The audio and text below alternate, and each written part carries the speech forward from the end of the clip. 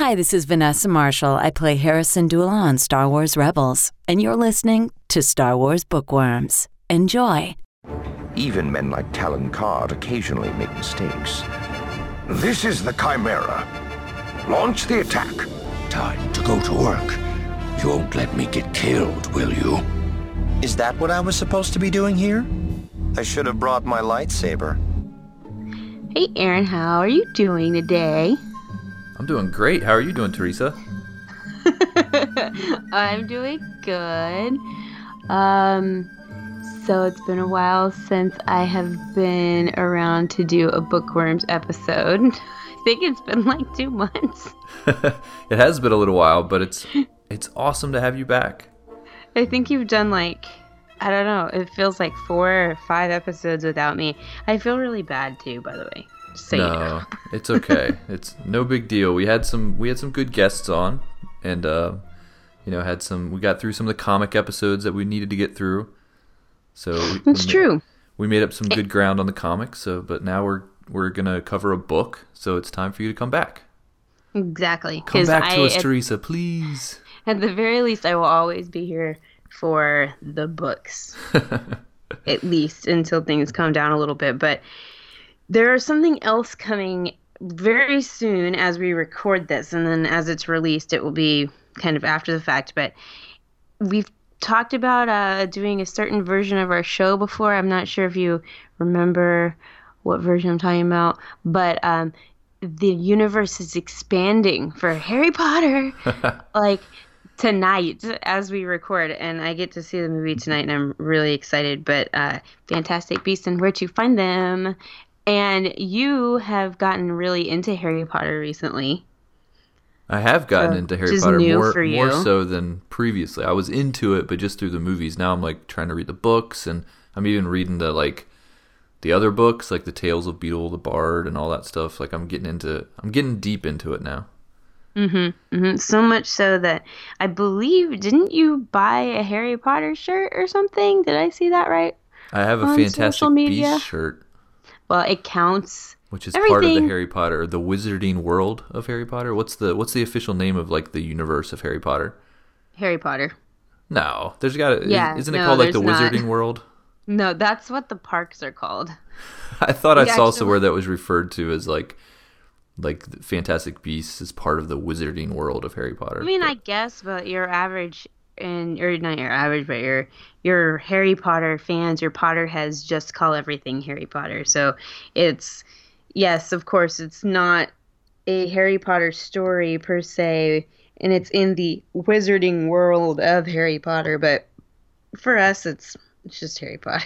Well, I'm jealous that you're going to see it tonight. I am not able to get out tonight to see it on opening night. I guess technically tomorrow's opening night, but they do everything like a day early now. But right, and it's not even midnight shows anymore. It's like 6 p.m. I saw a 6 p.m. showing today. Like ours is at 10 o'clock. So, I mean, which is good for people like me that need to see it and get home, you know. But I don't know. I still have that issue of like it takes away the magic of like a midnight show, and you wait for it, you know, and all that. Yeah, maybe it doesn't matter, but I kind of agree with you. But at the same time, as I'm getting older, I do kind of appreciate the ability to get home before like 3 a.m. like we used to have to do on midnight showings. So it's good and bad. But I hopefully will get out to see it tomorrow night, and if not, definitely sometime over the weekend because I am excited about that one.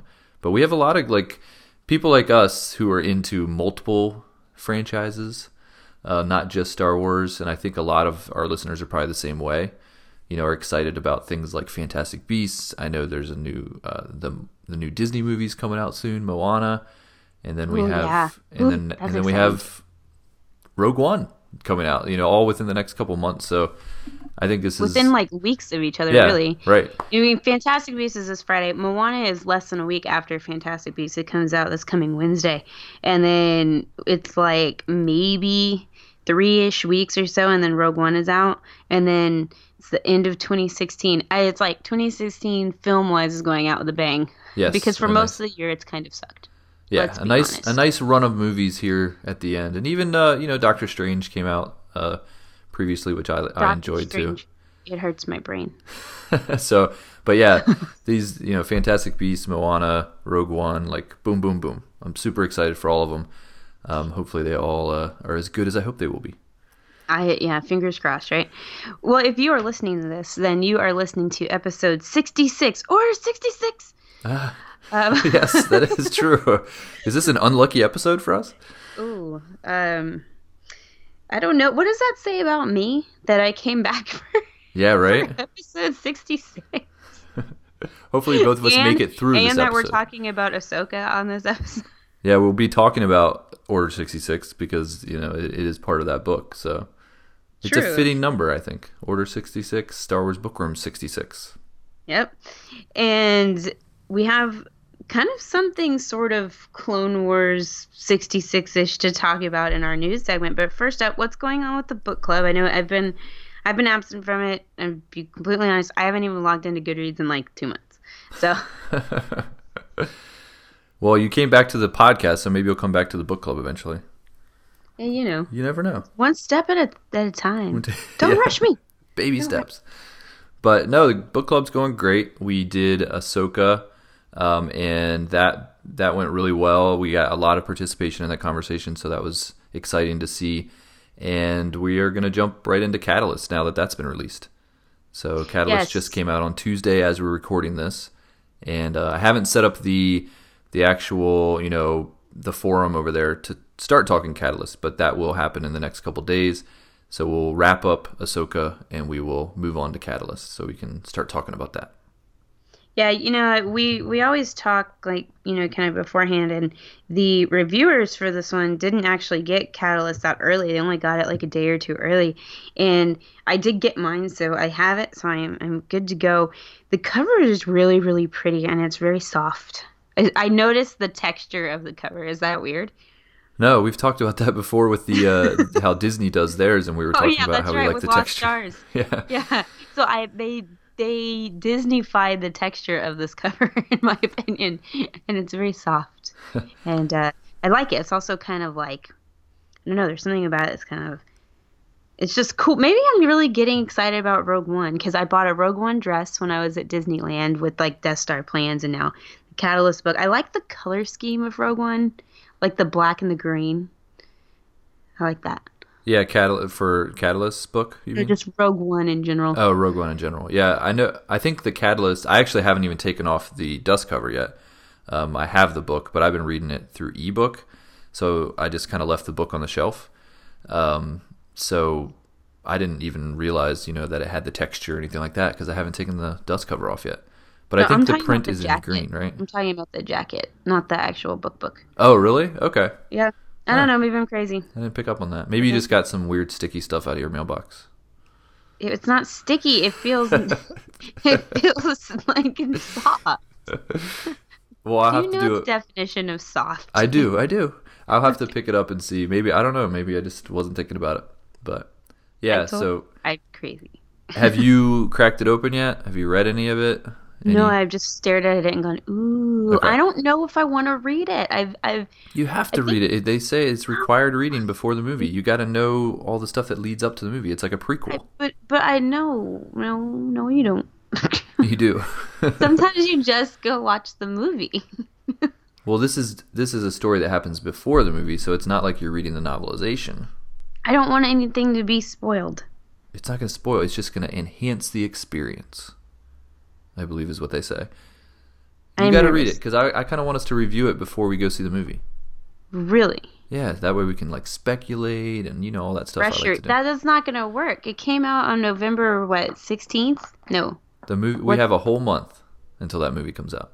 You can read a book fast. No, I know that, but the novel came out on November whatever, and we don't review until a month after, and that's like when the movie comes out.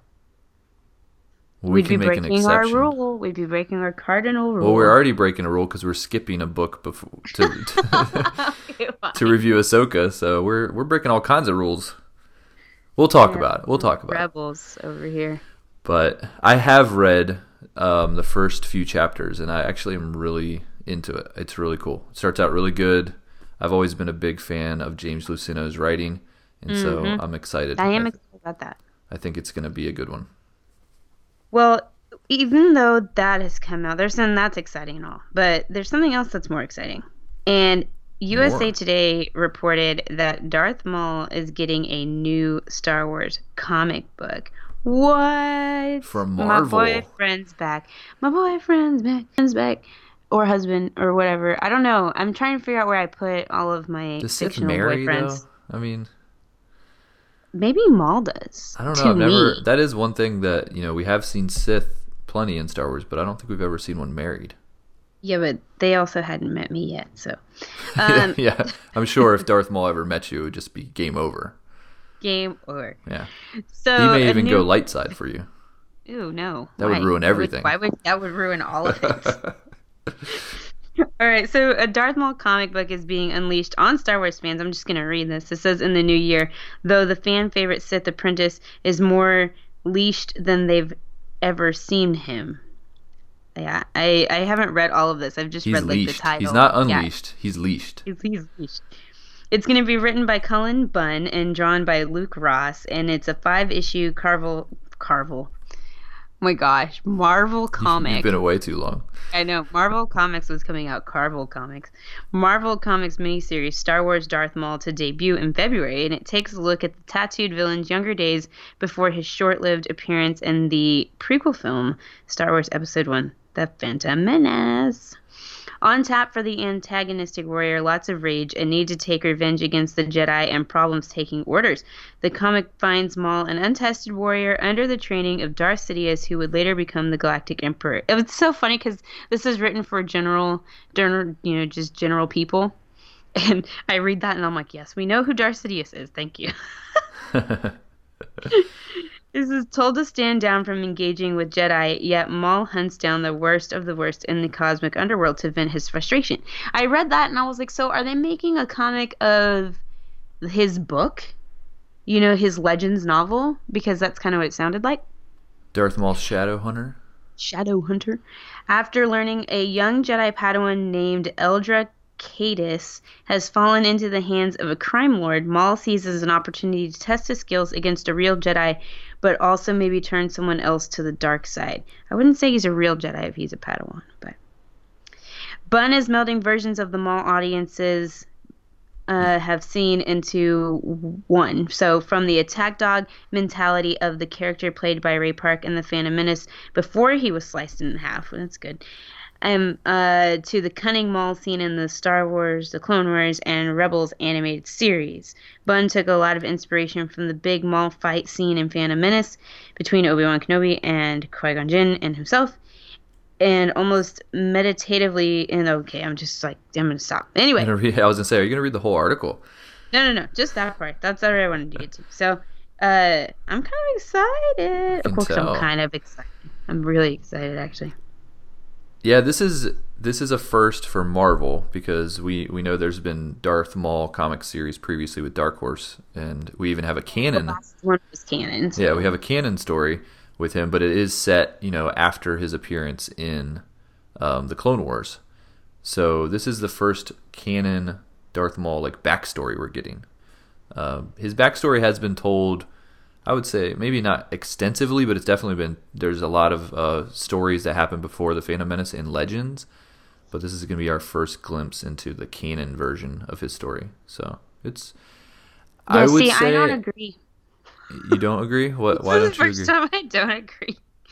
Because his legend story is his backstory for me, and that's always going to be his backstory. So this is going to be my first challenge with Legends and canon, because I'm going to read this and be like, that's not what Shadowhunter says. So it's because it's something you actually care about. Exactly. Welcome to my world.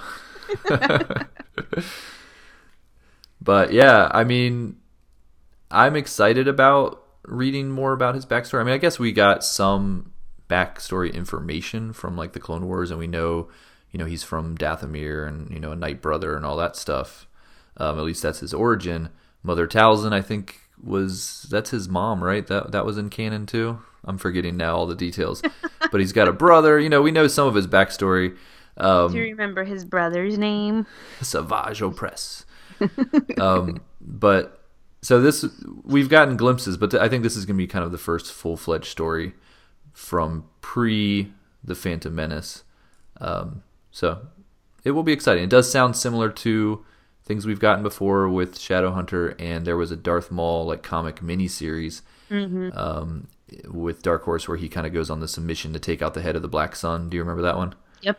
Yeah, so like we've gotten similar stories, so it'll be interesting to see if they take it in a different direction or if it's just another story like the ones we've gotten previously. True. I'm going to need them to go ahead and just commit to making a Darth Maul novel that can be voiced by Sam Witwer. So if you're listening, people who make things, can you please make that? Thank you. Well, we'll talk about it, but they did get, Ahsoka's voice, Ashley Eckstein, to do an audiobook, so I guess it's not out of the realm of possibility to get Sam Witwer to do something similar. Nope, and I like to pitch ideas. So Yeah? so far, I did say a while back that they should make an Ahsoka book, and they did. So now they should make a Maul book, and we're still waiting for what we pitched on Fangirls Going Rogue a while back now about a book about handmaidens. Eh. Yeah. But just go all in. The secret world of handmaidens. Just go all in. We need a standalone Darth Maul movie. Oh, you know why what? Why You're stop right. at a book? So we don't need a Boba Fett movie. We need a Maul movie. Eh. Eh. I'd No. prefer the Boba Fett, but How about both? yeah. I mean, we're going to be making Star Wars movies for like the next 40 years, so you might as well just give in. Yeah. They'll get to Maul. They'll get to Maul eventually. Run out of characters. But Who yeah, can we do backstory on? I'm sure you're a lot more excited about this comic series than I am. I like Maul as a character. I've liked what they've done with him in the Clone Wars and Rebels, and we're still not even sure where all that's going because it's still kind of an ongoing story in Rebels. Did I need a comic series, backstory for him? Probably not, but I'll read it. Yes. We'll see. I mean, it could be amazing. We'll find out. But It's we going to won't be know the until best comic February. they've done. You're just going to say that even if it's horrible. Yes. That is accurate. Oh, I'm crying with laughter. Well, we do have a book to review. Do you want to move on to that, or do you have more Maul stuff to talk about? I mean, do you want to talk about Maul? Because I can. I can talk about him all day, but we don't have to. So we'll try to do this one like as soon as possible after it passes our month deadline. Mm-hmm. Yes, because we follow all the rules. We'll follow the rules. All the rules. All right. Well, we do have a book that we want to talk about today, and I sort of pushed for doing this one now because I have some time to do an episode, and I've already read it, and I sort of skipped Life Debt to read this. So this is because of me. So you're welcome, folks. You are getting earlier than we usually do a book review, just about a month since it came out. Yeah, Look this at is us. this is like maybe our fastest turnaround time on actually reviewing a book that just came out. Yeah, I don't think people should be surprised. We're massive Ahsoka fans, and we just love, love, love her. And when this book came out, I think we both fangirl flailed, even though you won't actually physically do one. All right, so we're reviewing Ahsoka. We did skip we Life are. Debt, but we're going to come back to it. So the next book review we will do Life Debt, and then we'll be pretty much caught up with the novels at least after we get that one Apparently, done. we're doing Catalyst. And then we'll do like, Catalyst, and then we'll be right up to date with the novels. But yes, so Ahsoka, author E.K. Johnston, release date October 11th, 2016, and this was from Disney Publishing. And do you want me to read the summary, or do you want to do it? No, me. Okay, you got it. Ahsoka Tano, fan favorite character from Star Wars The Clone Wars and Star Wars Rebels, will be the star of her own young adult novel from Disney Lucasfilm Press this October 11th, 2016. Fans have long wondered what happened to Ahsoka after she left the Jedi Order near the end of The Clone Wars and before she reappeared as the mysterious rebel operative Fulcrum in Rebels. Finally, her story will begin to be told. Following her experiences with the Jedi and the devastation of Order 66, Ahsoka is unsure she can be part of a larger whole ever again. But her desire to fight the evils of the Empire and protect those who need it will lead her right to Bail Organa and the Rebel Alliance. Woo! Didn't mess it up. Didn't mess it up. Didn't mess it up. So you did the audiobook, right? Si, senor. Okay. I did the audiobook as well. I both read and did the audiobook kind of back and forth. So before we jump into the actual content of the book, I just wanted to get your overall thoughts on the audiobook, since that's the way that you listen to the whole thing. You first. Me first. Okay. This was an interesting one for me because the idea of having Ashley Eckstein, the voice of Ahsoka Tano, like who we all, love as a voice actress and just as a person, she's a great person. To have her voice, it seemed like the perfect fit. When I heard that they were having her do the audiobook, I was really excited about that idea. But after starting to listen to it and hearing her at one of her book signings kind of talk about this, she kind of said the way that she approached it was almost the Ahsoka telling the story as opposed to her actually trying to do different voices and things like that, which is how it comes across. But it was hard for me differentiating between a lot of the characters because of the way she did the audiobook. And I think it really took away from the experience for me as I was listening through it. Reading the book, like the novel, reading it was a much better experience rather than the audiobook. Wow, you went there. I was wondering if you would go there. So for me, it was kind of similar-ish. Man, I'm not sure how to explain it. I liked being able to hear Ashley, talk and because I do like her voice, and I've come accustomed to her voice through her as Ahsoka. But the problem lies with that her natural speaking voice is basically Ahsoka. She doesn't have to do a voice for Ahsoka's character. It's just her. So the entire time, it just felt like it was Ahsoka talking the entire time, which I guess is okay. But she didn't do voices very well, or I don't even want to say very well, but it's because she wasn't really trying to do voices that it did make it a little bit difficult to differentiate between all the characters.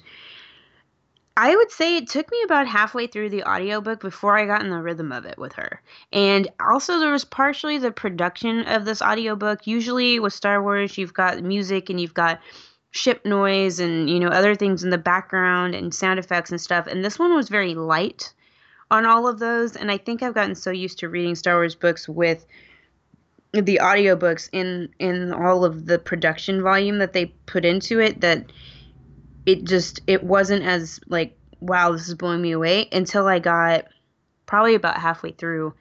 And I felt really bad about having that opinion. And I still do. Like, I actually feel currently bad right now. I just said it out loud, and it makes me feel like it physically pains me to say that. I love you, Ashley, so much. Please don't hate me. I really do. And you're my Ahsoka forever. Okay. I think Ashley did a great job. It's different when we're used to listening to these guys that they do the whole audiobook thing. Like, that's their thing, Yeah. And they do the voices and they do them real big. And they have, like you said, I completely agree with you with the production. The other Star Wars audiobooks I've listened to in the past seem to have a lot more sound effects, a lot more music cues. This one was super light on that. And it was all about just Ahsoka telling a story. And that works in theory, but for me personally, it was hard to follow. But I do think she did a good job. I don't think she could have done any better. I think you kind of hit the nail on the head. And like, I hate to say, boys versus girls type of thing, but I listened to the audiobook for Bloodline, and the girl that voiced the audiobook, it took me a while, even with her, to get used to her doing the audiobook. And I don't know if it's because my ear is trained for male voices when it comes to audiobooks, because the majority of audiobooks are male voices. And these last two, Bloodline and Ahsoka, have been female voices, and it's sort of weird, that like, just sort of making that observation right now, And what's also interesting, and there's a book that I really like, and it's from the Redwall series. It's the very first one of the Redwall books, and which are all about animals and mice, kind of. And they do a cast version for their audiobook where each person, it's like there's a whole cast of characters. So there's like 20 of them, and each character is a different person. And then there's like the narrator, and that's really cool. I would love to see a Star Wars audiobook actually done like that. Yeah, they do actually have a few they did that way, like more audio drama style. But those are from way back in the 90s. But yeah, I don't want to dwell on the audiobook too much. It sounds like we both kind of had a similar opinion. But we're really sorry, and we love you, Ashley. But no, but I do think that it was cool to hear, the voice of Ahsoka Tano actually do the novel. That was cool. I do want to say that. I did love that. I love that they went there. I love that they took the risk. And you know what? I'm still gonna say it. Like, even though like our ears are kind of trained differently, I think they really should continue to try to live in that world and do that. I think they really need to give like James Arnold Taylor a chance to do a book, Sam Witwer, some of these other just amazing voice actors, because they make it like they make me want to listen to the audiobooks, Yeah, and even there were certain parts of the book where it was amazing to have her voice, because you can hear the emotion. Like when she was talking about the Jedi Order being gone, like you could literally hear that she was about to cry.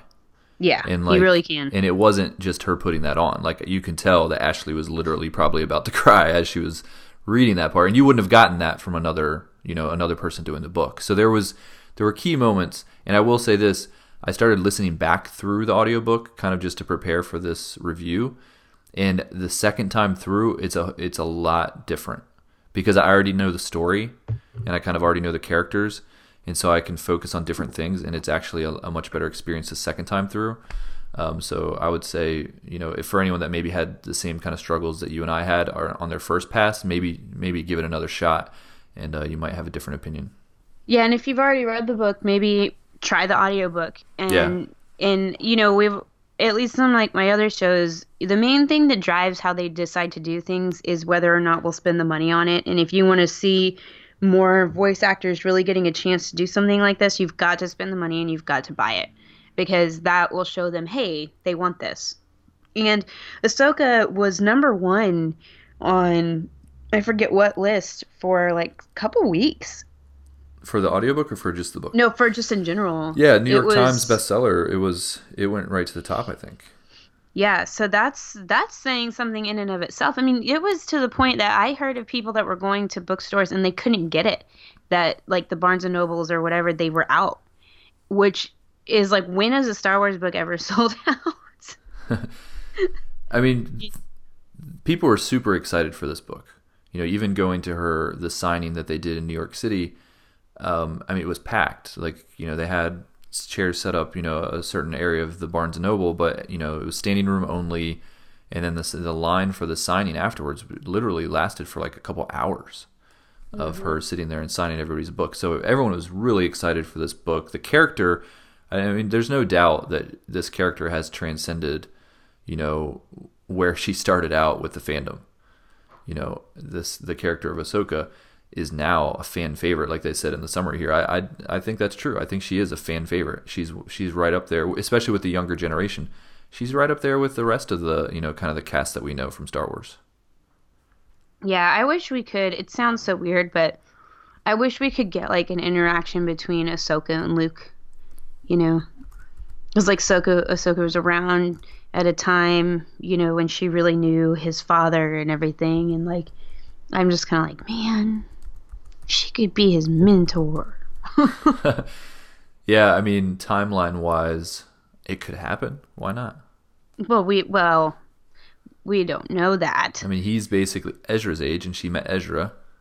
Well, yeah, but Ahsoka is not like really alive anymore. Yeah, but she's in this kind of weird spirit world probably, and maybe she could like show herself through, like kind of like Qui-Gon did, Maybe there's a certain place that he could go that's strong in the Force, and she can appear there. It's not impossible.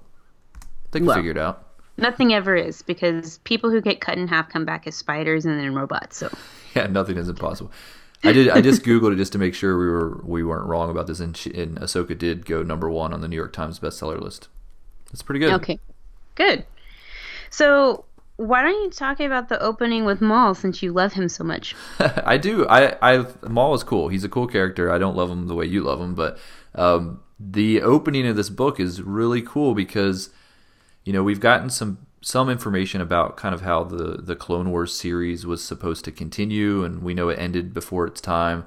But there were some stories that they were already planning, and one of those stories was this whole idea that Ahsoka was going to rejoin, not officially rejoin the Jedi Order, but help them out in this battle on Mandalore, right leading right into Episode 3, where Obi-Wan and Anakin get pulled away from the battle because they have to go back to Coruscant, you know, where Episode 3 starts.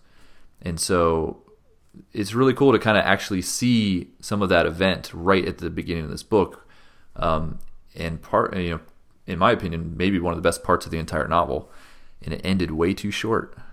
It was a very short very short introduction in the book with Maul fighting Ahsoka, and then it kind of just ends.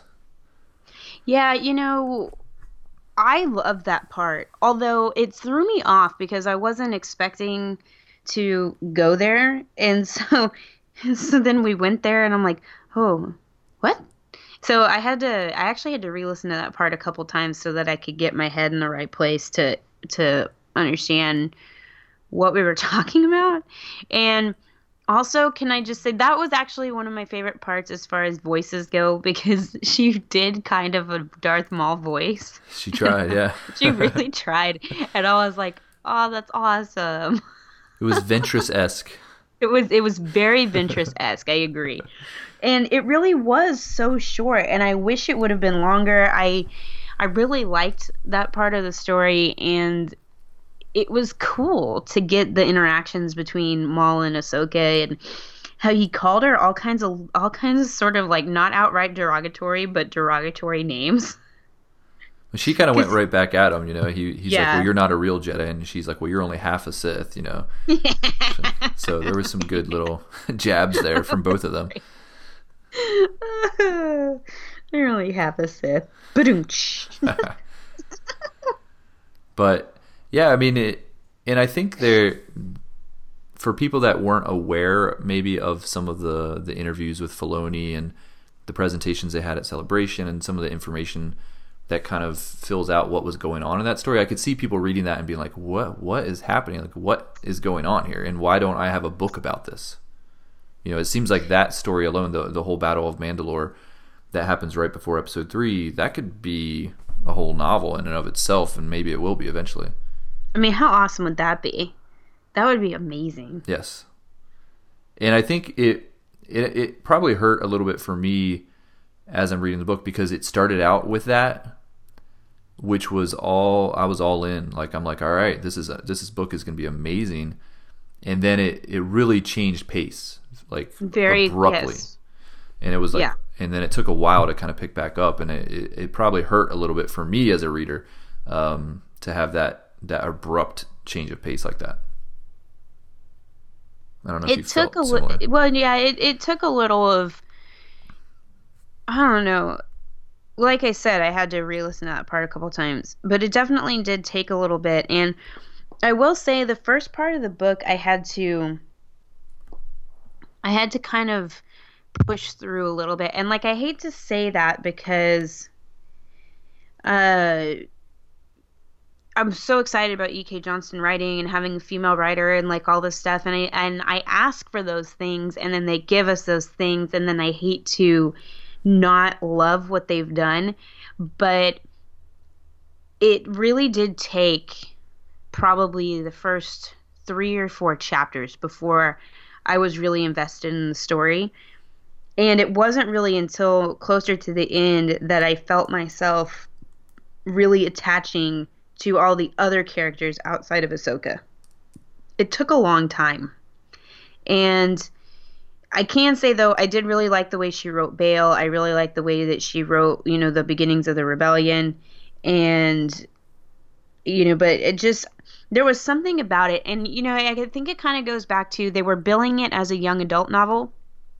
And I think when we think of young adult, we think about Lost Stars in the Star Wars universe, because that's really all we have.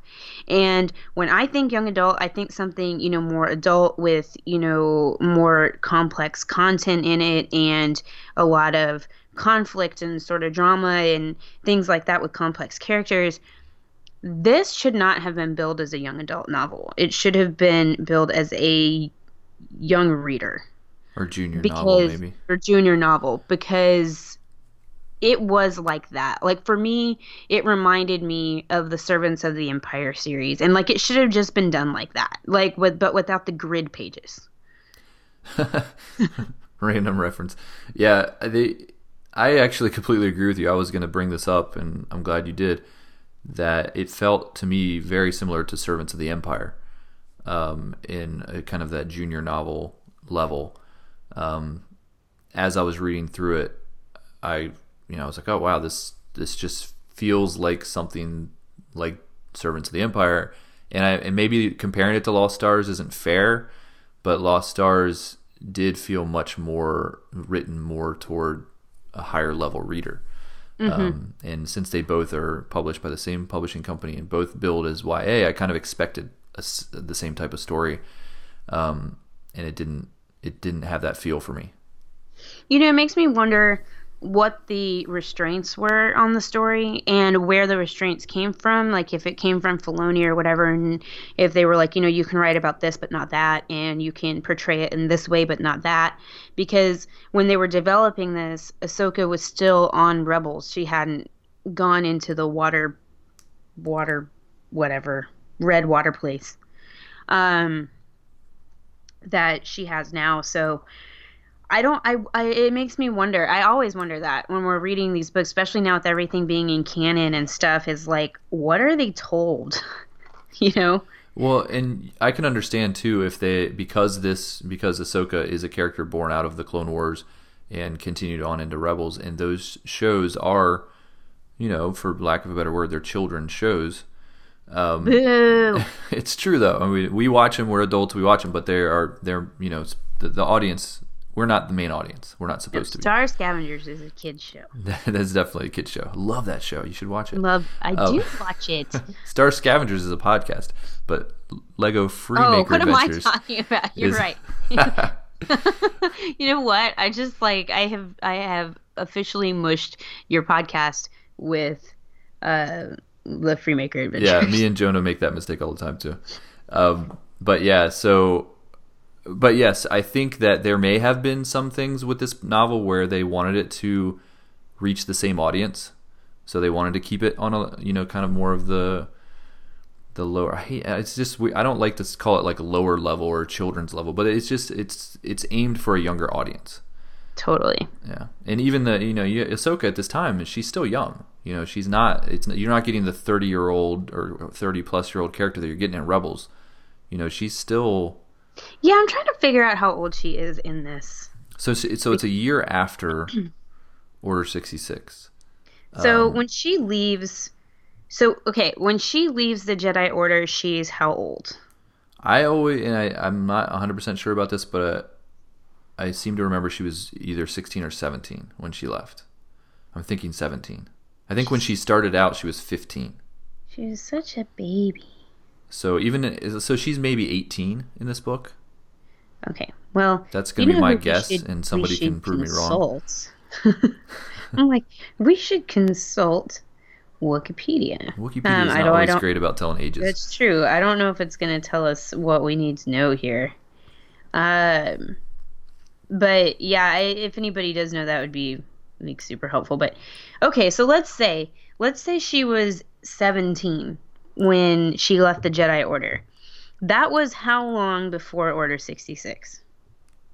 Probably a matter of months. I'm going to go out on a limb and say she's 18 in this book. And then somebody can write us and tell us that we're wrong. 18 or 19 maybe? Yeah, 18 or 19. So. And then by the time we see her in Rebels, she's like 31.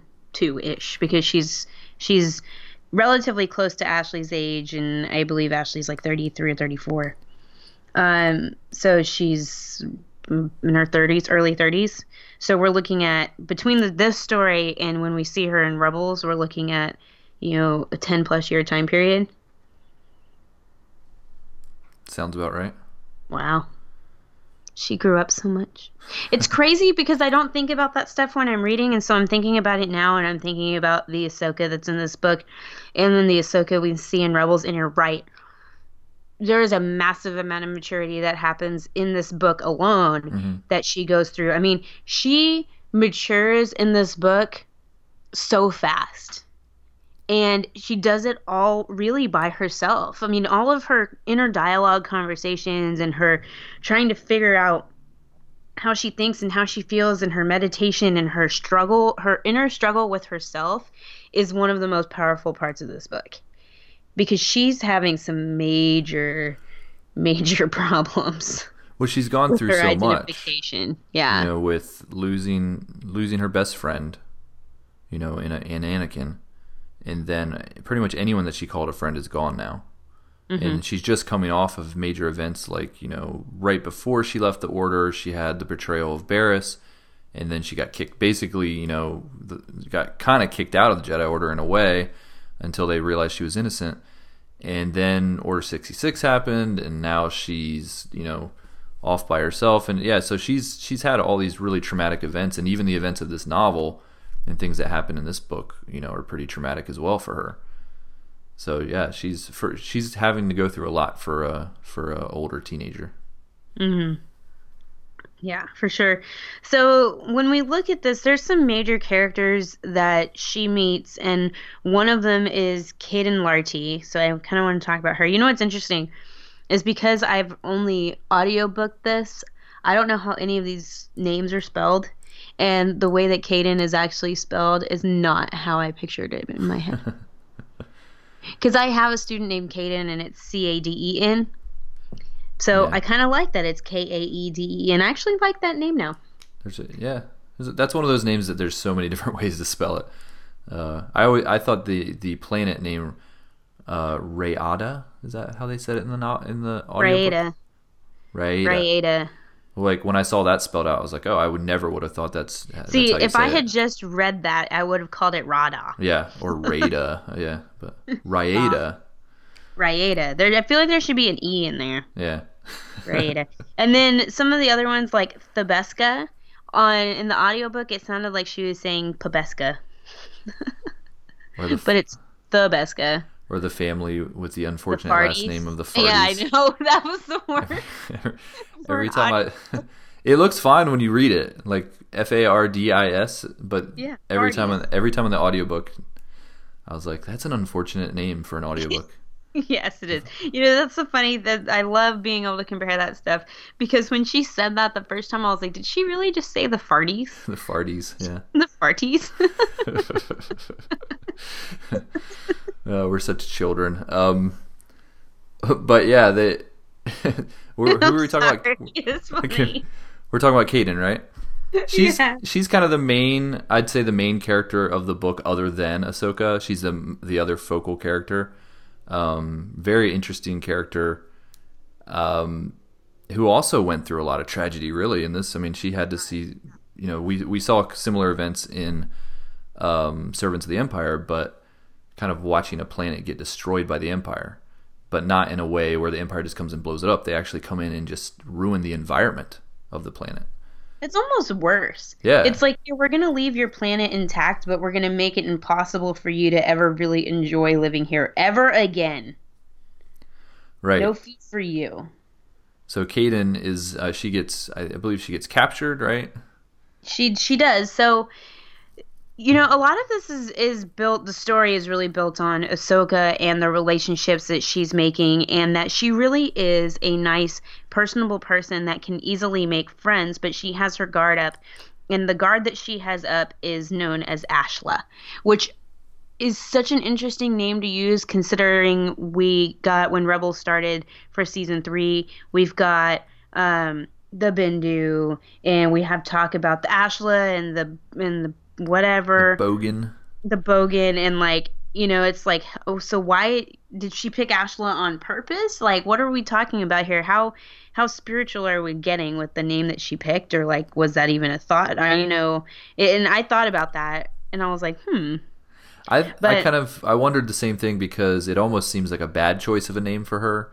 Depending on how well known the Jedi philosophy is, like, Ashla and Bogan and things like that. Like, why would you pick a name that's actually associated to something you're trying to hide? Correct. But maybe it is something that's just not well known, and she knew no one would know what it means, or maybe she didn't even know what it means. I don't know, but it did seem like an interesting, maybe bad choice for an undercover name. Yeah. Well, so Kaden is this character that she meets, and Kaden is kind of like your typical bubbly teenager that is just ready to meet you, ready to make friends, ready to just, like, who are you? You're new to our planet. How are you? What do you do? Can I be your friend? And I feel that's the impression I got from her. And, we really got to meet a really cool cast of characters. We got to meet another, oh my gosh. Togruta? Thank you. And whose name escapes me right this second, but we got to meet another Togruta, and it was very interesting because their connection, even though they don't know each other at all, there must not be a lot of Togrutas anymore. And so they have this kind of instant, almost trust connection in their eyes, the way they look at each other, and it's almost like they can read each other, and it kind of makes me feel like, so I've been watching Supergirl, and there's, the Green Martians on Supergirl and stuff, and that they can, like, look at each other and, like, connect and, like, have a mind bond.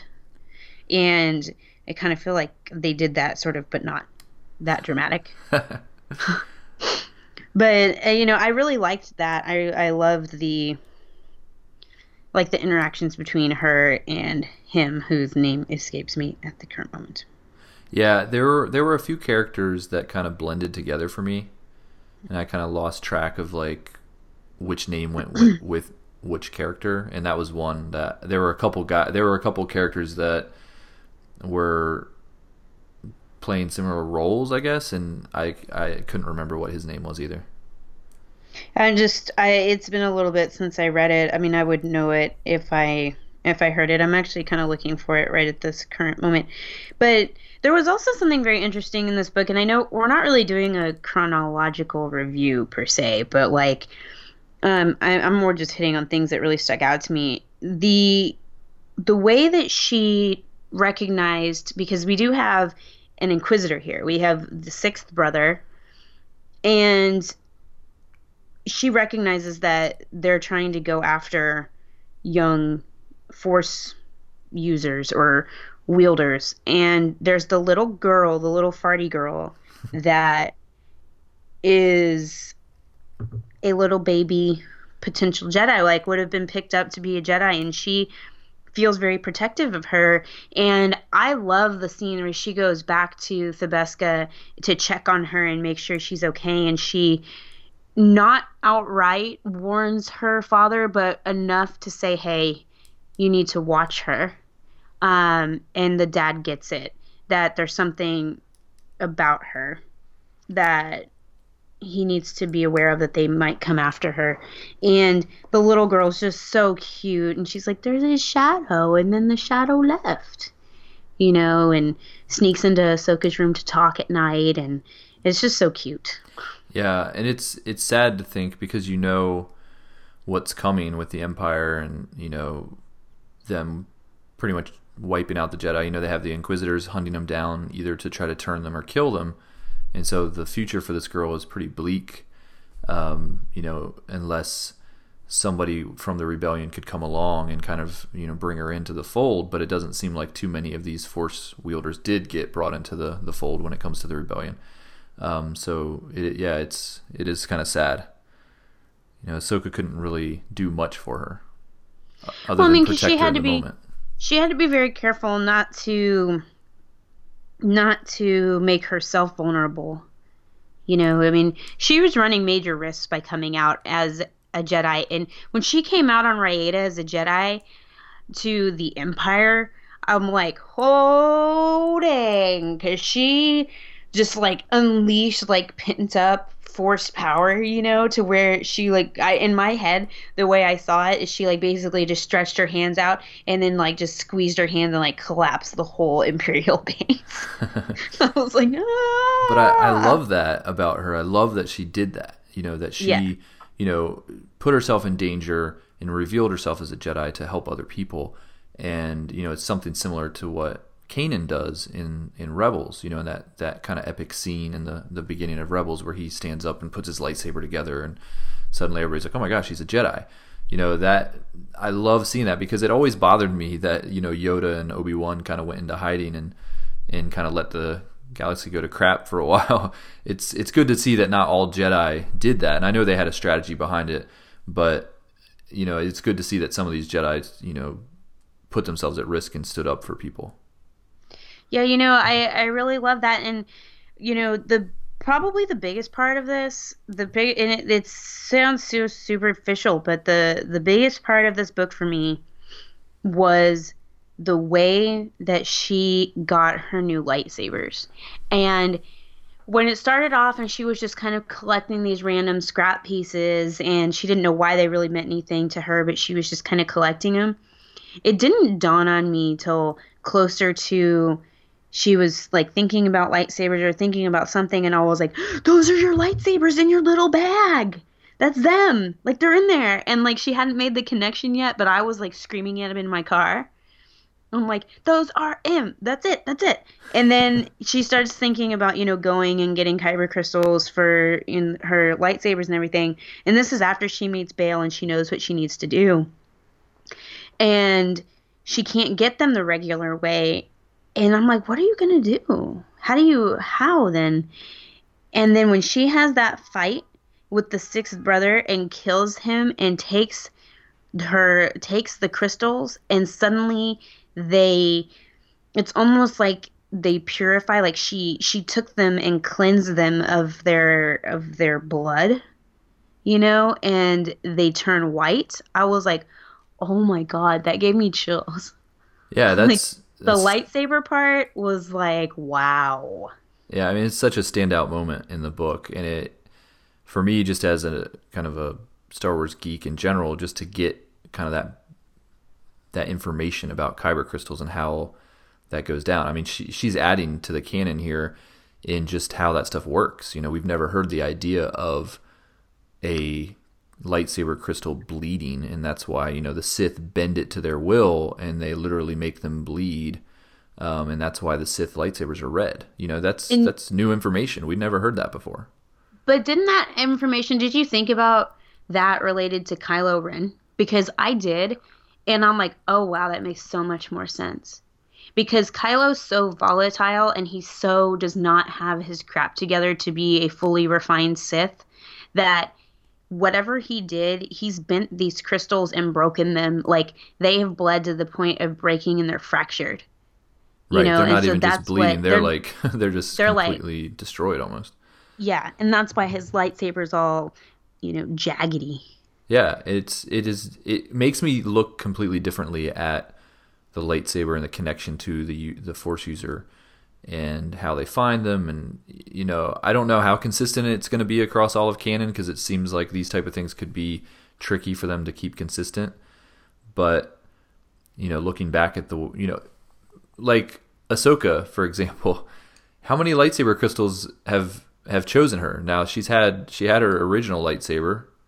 Mm-hmm. Then she had 2 lightsabers, and now she has 2 more. So, like, she had 5 different lightsaber crystals. I mean, she's like a... No. She had her original lightsaber, and then she went and got another one, so it's only been 2, because she had her original lightsaber, and then she got the Shotu, like the little one, shorter one. Okay, so she just added to right. her original. Okay, so... Yeah, and they talk about that in this book.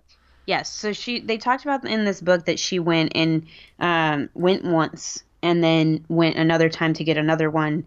And then, you know, this one was 2. And then she went with the kids, right? To go to Ilum as well. Well, she's been there, but she didn't get another crystal herself. Right. But, you know, it was interesting because she described it as a song, like for her, like that she knows they're near because they sing to her. Like there's an actual song that she can sing and feel, and she can hear when the crystals are near her. And I was like, wow, that's really cool. Yeah, it's very interesting because they have stayed consistent with the idea that when they find the lightsaber crystals, that they're clear. So that's been pretty consistent. And then, I guess once you find it, that's when it kind of decides what color it's going to be. Yes, Pablo actually answered that question on Twitter for me because I was wondering that. And he said that they're colorless until they meld with the Jedi that they belong to. And then it's at that point that the crystals decide on their color. And so in this instance, they were white. It's almost like they're sorting. They're being sorted. You know what? And I've been in the process of writing this article for about 6 months, comparing the difference between a kyber crystal and, it kind of choosing the Jedi and the wand choosing the wizard. Because it seems so similar to me. So I'm going to hopefully I can finish that up sometime soon. But like, that has been like a big, like if I'm having any thoughts about anything very deep, I think about that. So do you think when the lightsaber crystal turns yellow, that the Jedi is like, oh man, I don't want to be a Jedi Temple guard? Well, that doesn't necessarily mean that's the job they're going to have. That's the only yellow lightsabers that are out there. Well, I feel like if I found a kyber crystal, that it's going to turn like a cool iridescent color. Nah, yours would turn red. No. I'm not an evil person. You've said before you want to be a Sith. I'm not okay. Like, let's be realistic. I'm not going to be a Sith. I'm not an evil person. I really do think like mine would be kind of like an iridescent because I sort of float around in that world of like not really just one thing or another, And well, I'm like sort of shimmery. Okay. They should have a website. You know how they have Pottermore where you can get sorted? They should have a website for Star Wars. Free ideas here, StarWars.com. But you should have a part of their website where you can go and find your crystal, and then it it joins with you, and then it chooses its color and all that. That would be cool. That would be cool. And they could base it on a whole questionnaire like they do with Pottermore. And if you have all these like really dark side answers, then it's like, oh, you're whatever the word is, you're making it bleed. So yeah, but I thought the whole lightsaber stuff was very interesting. I'm really curious to see where they go with that, if it ties into things that we see in the films or even in Rebels.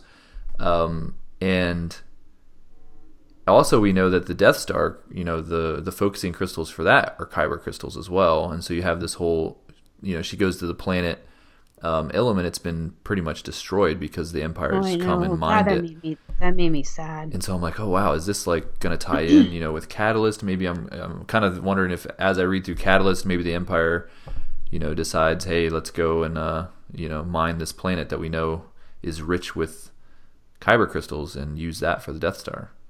So we'll see.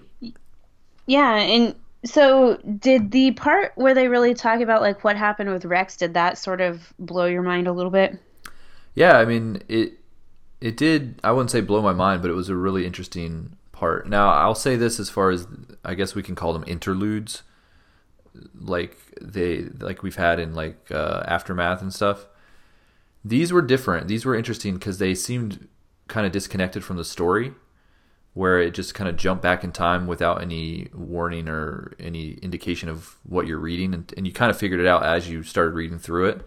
But when I first started reading the thing about the grave, I was a little confused because I'm like, wait, what's happening right now? And then I realized it was it was telling us something that happened previously.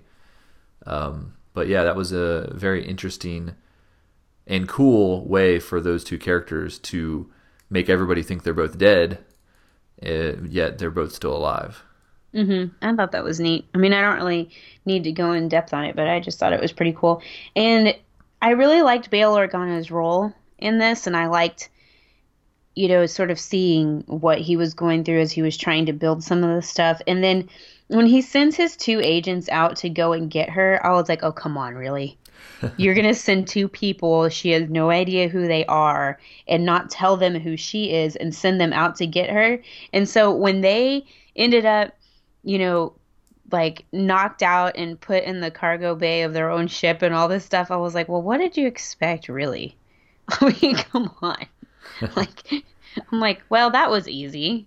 'Cause she's like, boom, bye bye.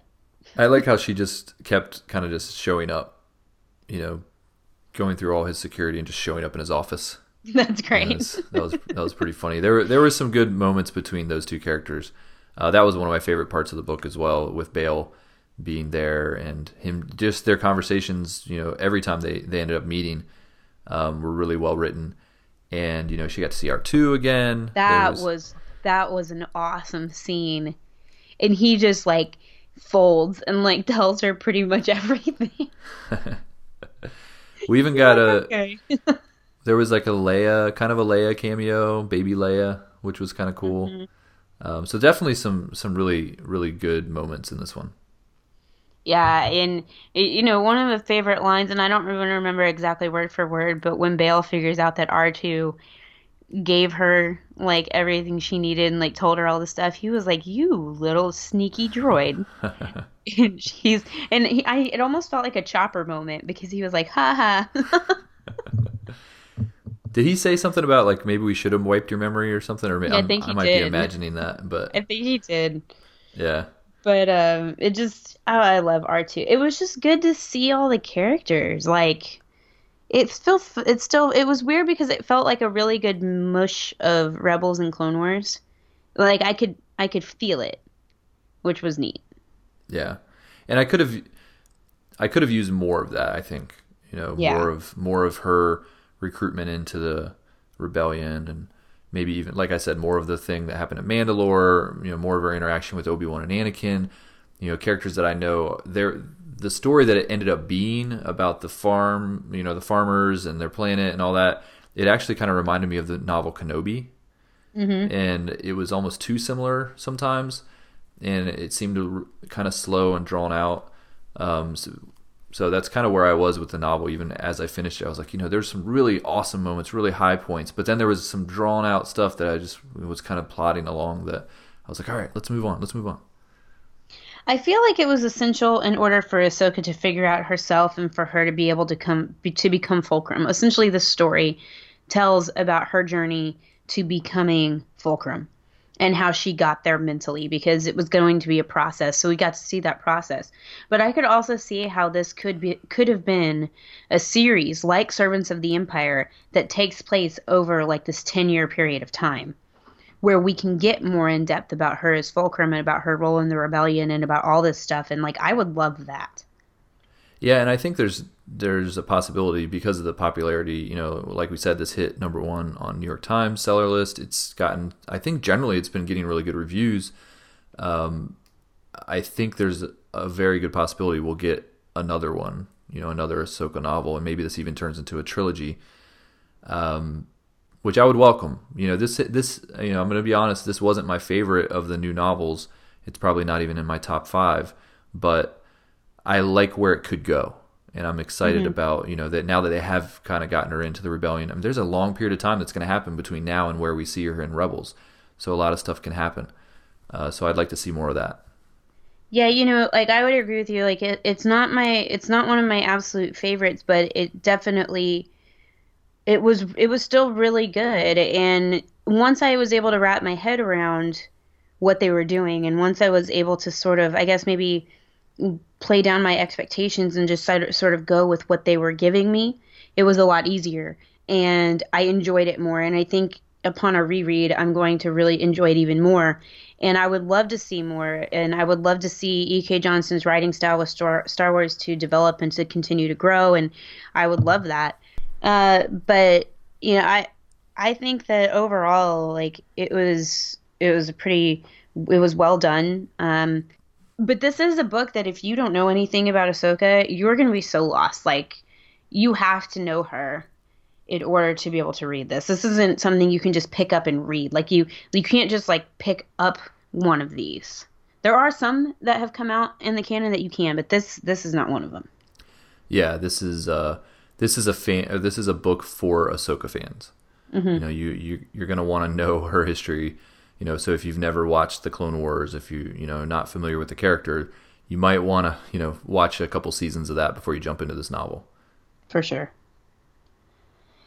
Well, are we missing anything?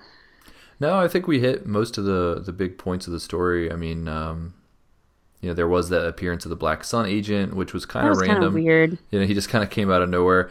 I thought maybe there was going to be a connection to more with that, but it didn't really turn out. But yeah, I think that was the only thing we really didn't hit. But for the most part, I think we got it all. Mm-hmm.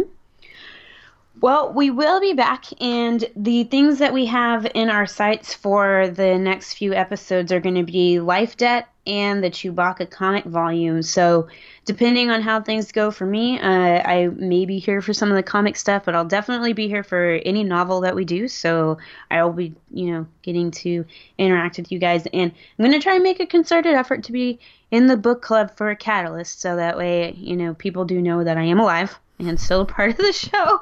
But I do want to give a shout out to everybody that has joined on the show with Aaron to sort of help keep Bookworms going.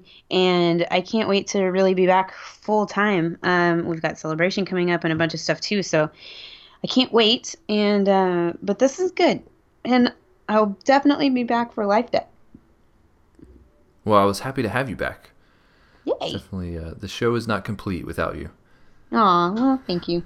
I mean, I love doing Bookworms. It's one of my favorite things to do, and to really get to talk through these books, because I don't really get to do that very often. So, I'm